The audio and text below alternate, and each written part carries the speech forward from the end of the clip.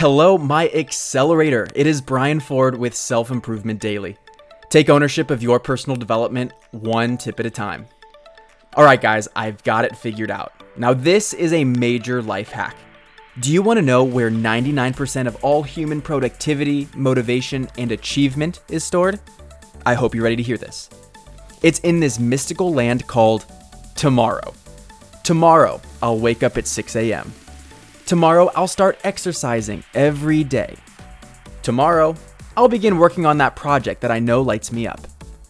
It's so easy for us to make plans for tomorrow because it doesn't require anything from us right now. We can just stay in the comfort of non-action and in the ideas of what we want to do because you'll just get to it tomorrow. Well, at least in my own experience, I know that's not how it works.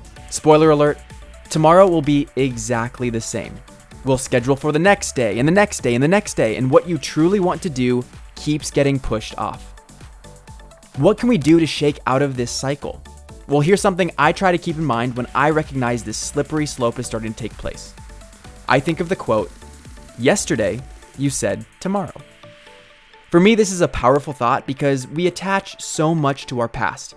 We reflect with disappointment when we look back at the things we could have done. We regret the time we wasted and the dreams that we neglected. It's an emotional thought, and we can use it to trigger ourselves into taking responsive action, making today day one. And that's exactly what you can do right now.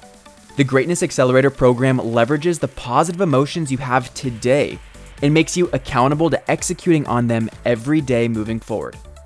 And right now, all proceeds will be donations to Peace Players, a nonprofit dedicated to bridging racial, religious, and socioeconomic divides among underserved youth.